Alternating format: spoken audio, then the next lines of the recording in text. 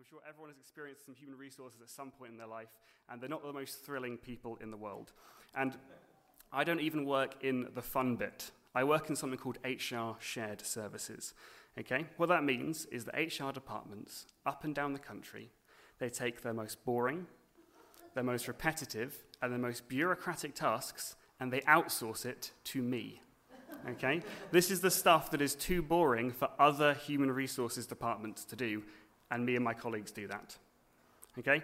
I am buried so deep into bureaucracy, it's hard to even explain what I do to you. I am a pedantic pencil pusher, okay? And I'm the worst sort of them as well. And sometimes when I just start to speak about it, when someone asks that question, I can just sense their minds start to drift away onto their lunch, onto other things, and they think, man, I wish I hadn't asked about this. Because I can talk about it for a while, but you don't want me to, okay? But the worst thing about it all is that sometimes I actually enjoy it, okay? I do a completely ordinary 9 to 5, Monday to Friday job, and it's all right. I enjoy parts of it. But the problem is this. My job is really, really ordinary. But we live in a world that has eyes only for that which is extraordinary, okay? Take kids, for example. There isn't a single kid downstairs that if you were to go and ask them, they would say they really want to grow up and work in human resources. Okay? Not one of them. They wouldn't say they want to work in a shop, or they want to be an office administrator, or they want to work in the payroll department. They don't rave about how they'd love to experience the thrills of being an accountant, or how they care about nothing more than being a quantity surveyor. All right? Kids talk about how they want to do fun, amazing, exciting jobs. They want to be doctors, paramedics, police officers, firefighters, engineers. They want to be pilots. They want to be, some of them, chefs. The less realistic ones dream even bigger. They want to be Premier League footballers. They want to be astronauts, princesses, stormtroopers. They want to be superheroes. And worst of all, some want to be Instagram influencers, YouTubers, and Twitch streamers. And if you don't know what that is, don't worry about it. Don't Google it. Don't Google it. You don't want to know. But in short, no one wants to be ordinary when they grow up. But most of us end up there anyway. I didn't want to be ordinary. When I grew up, I really wanted to be the Prime Minister. I wanted to be able to tell everyone what to do. But now what I do 9 to 5 is I point out to people how they've incorrectly filled in forms, and if that number had been there, it would be fine, but because it's not, we've got to do the whole thing again, all right, from scratch. Some people here in this room have extraordinary jobs, but most of us, we're thoroughly ordinary people, and we live in a world that regards us as ordinary, as boring, and as average. And we're okay with the jobs that we do. We know we contribute towards other people's well-being. We know we do good jobs, but we also know our jobs aren't that interesting. Our lives aren't perhaps that interesting, and they're not the reason that people hang out with us. However, today, if you are thoroughly ordinary, if you do an ordinary job, if you live an ordinary life, and if you aren't particularly exciting, I have some good news. Because God made Christmas happen for you. And if you don't believe me, let's open up his word together. So I'm going to read from Luke 2, verses 8 to 20, from the New Living Translation. So if you have a Bible with you, it's great, you can open up and follow it along. It will also be just here on these screens as well.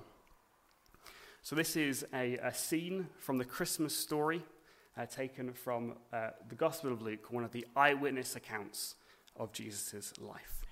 So Luke 2, verses 8 to 20. That night, there were shepherds staying in the fields nearby, guarding their flocks of sheep. Suddenly, an angel of the Lord appeared among them, and the radiance of the Lord's glory surrounded them. They were terrified. But the angel reassured them. "Don't be afraid," he said. "I bring you good news that will bring great joy to all people. The Savior, yes, the Messiah, the Lord, has been born today in Bethlehem, the city of David. And you will recognize him by this sign. You will find a baby wrapped snugly in strips of cloth, lying in a manger." Suddenly, the angel was joined by a vast host of others, the armies of heaven, praising God and saying, "Glory to God in highest heaven, and peace on earth to those with whom God is pleased." When the angels had returned to heaven, the shepherds said to each other, Let's go to Bethlehem. Let's see this thing that has happened, which the Lord has told us about. They hurried to the village, and they found Mary and Joseph, and there was the baby lying in a manger. After seeing him, the shepherds told everyone what had happened and what the angel had said to them about this child. All who heard the shepherd's story were astonished. But Mary kept all these things in her heart and thought about them often. The shepherds went back to their flocks, glorifying, praising God for all they had seen and heard. And it was just as the angel had told them. Now, this is a classic scene from nativity plays everywhere. This is the extraordinary announcement by a bunch of angels that the Savior is here. Jesus Christ has arrived. It is a scene filled with majesty, with glory. It starts with an angel appearing suddenly to some shepherds. The Lord's glory is all around them. It is terrifying to those who see it. Something divine happens at that time. They are heralding something that is majestic. Now, the angel tells them good news.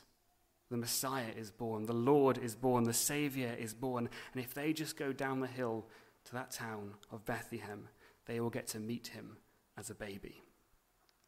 And then instantly they are surrounded by God's armies of angels. A vast host appears of mighty, powerful beings, and they start to worship. Glory, they cry out, glory to God in highest heaven, and peace on earth to those with whom God is pleased. The Lord has come. We looked at some of this last week, and it was wonderful. It was moving. It was Christmassy. It is a Christmas scene. But it is also really, really weird. Because it is weird who they are talking to. Because the angels could have chosen to descend into the center of Jerusalem, into a bustling metropolitan city, and they could have declared the arrival to everyone there. That's probably better. That means everyone would know about it and everyone would celebrate. They could have perhaps decided to appear in a grand court to some king or emperor and told him about it and said, look, a savior of the world has come. But they didn't do that. And, they could have even just decided to appear in the center of Bethlehem, wake everyone up and tell them what's happened. But they didn't even do that. What they did was the angels arrived on a random hillside to a bunch of shepherds who were doing the night shift. These transcendent angels, these majestic beings, arrived and started speaking to some dirty farm workers and their sheep. Now, the Christmas story is so ingrained in us, so ingrained in our culture, that we just don't notice that when we read it. We think it's a nice rural story. We think it's nice and sweet, and it means we can dress kids up with dressing gowns, put tea towels on their head every year in the nativity play. But why did it happen? Why, in all the ancient world, did God send his angels to those shepherds right there? Why are the armies of God and all their power and majesty appearing in a field? Why are these extraordinary beings, some of the most powerful in the universe, talking to some of the most ordinary people that you could possibly find in the ancient world? I think when we ask that question, we find out something about God, and we find out something about the Christmas message. Because it shows that God cares deeply about these people, these thoroughly ordinary, boring people. And it shows us, therefore, that the Christmas message is for those ordinary people.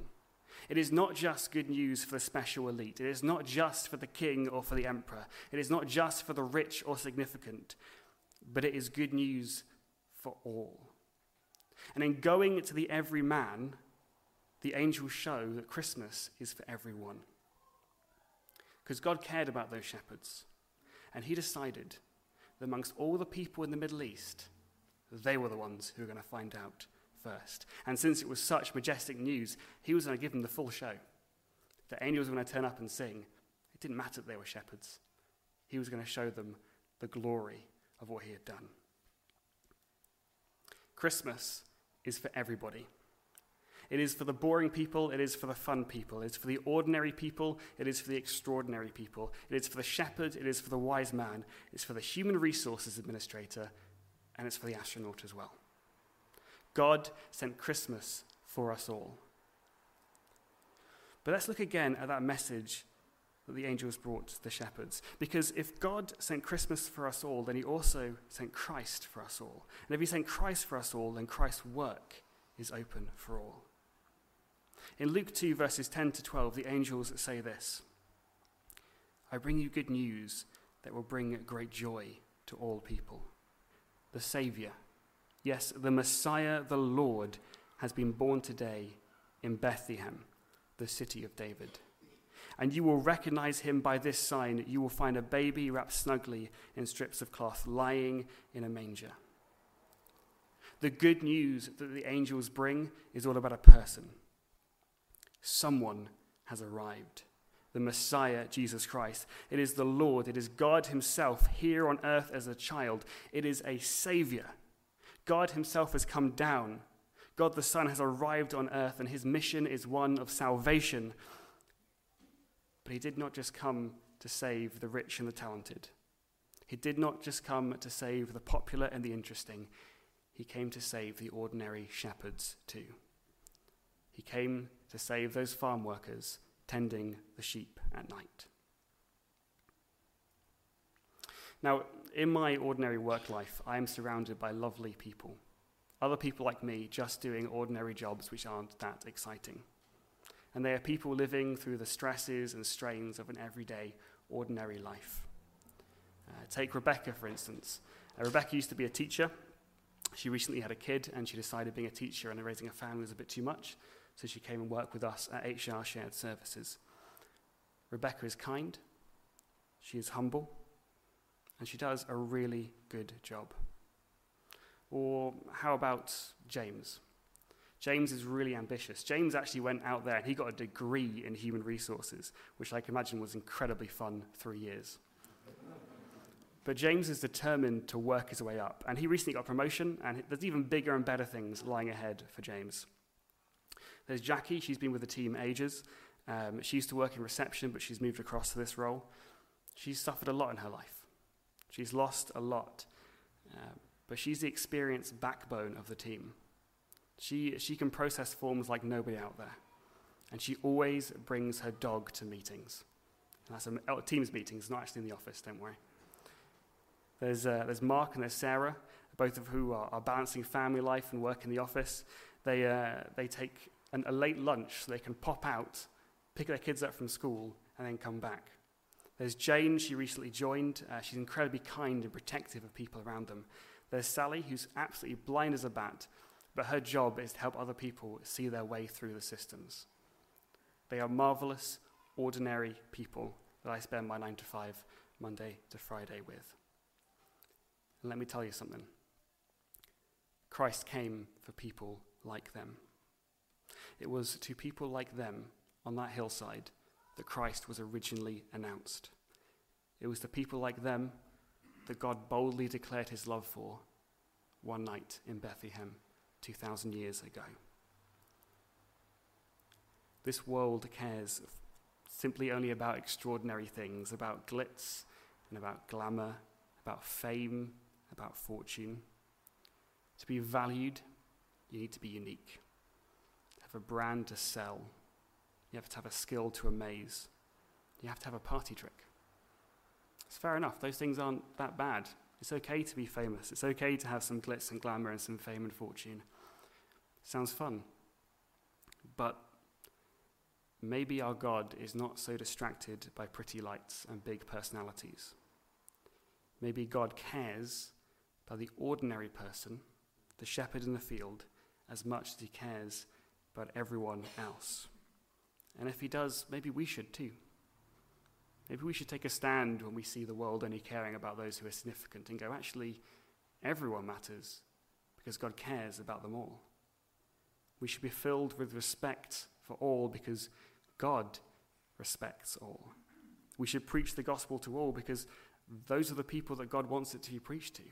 He wants it to be declared to everyone, rich and poor, strong and weak, interesting and really boring. We should love because God has loved. You know, there may be some people here today who are feeling a bit ordinary. Right? You've listened to this and you thought, yeah, I fit into that ordinary category. I know I do.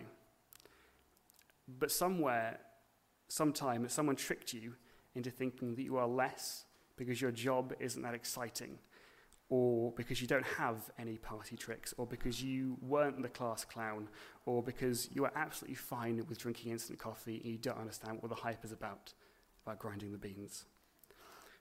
Maybe you had a dream when you were young that you would be an actor, a paramedic, a police officer, a firefighter, a pilot, or a chef, and maybe you wanted to play for Newcastle in the Premier League. Maybe you wanted to be the first person to step into Mars, or you wanted to save the world with your superpowers, and maybe none of that happened.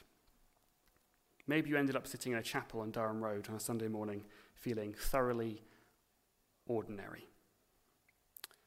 Well, forget what the world says. It's lying to you. God cares for you, and he sent his son for you. So join me in being thoroughly ordinary, having a thoroughly ordinary life, and smile, because it's Christmas, and there is good news, for a Saviour is born. Now, to help us reflect on this Christmas story, I'm actually going to play a song now called Who Would Have Dreamed? And in it are some of the themes that I've just chatted about. In particular, it talks about the meeting of the ordinary and the extraordinary in the Christmas story. Because to a small town came great news, and to some shepherds came the Saviour of the world. But as you listen to it, can you do me a favour? Can you meditate on the things that it's saying? Can you meditate on the Christmas story and for what it means for you and for ordinary people just like us? So Sean, do you want to play that song for us now?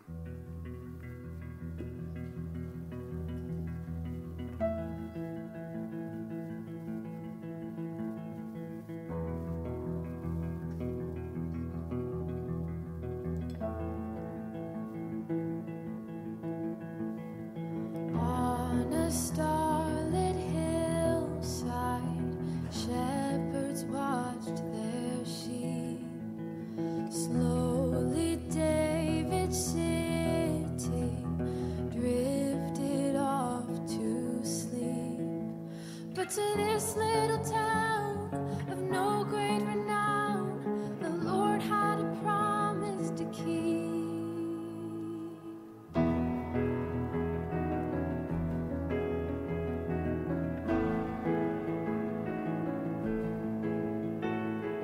Prophets had foretold it, a mighty king would come. Long awaited ruler, God's anointed one. But the sovereign of all looked helpless and small as God gave the world his own son. But who would have dreamed or ever foreseen that we could hold God in our hands? The giver of life was born in the night, revealing God's glorious plan to save the world.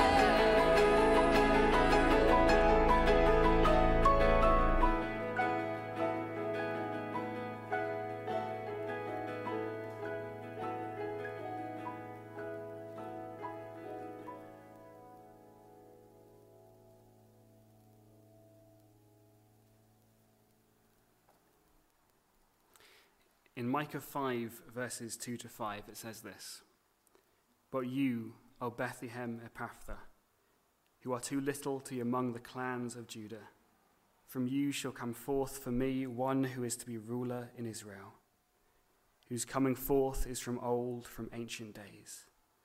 Therefore he shall give them up until the time when she who is in labor is given birth. Then the rest of his brothers shall return to the people of Israel.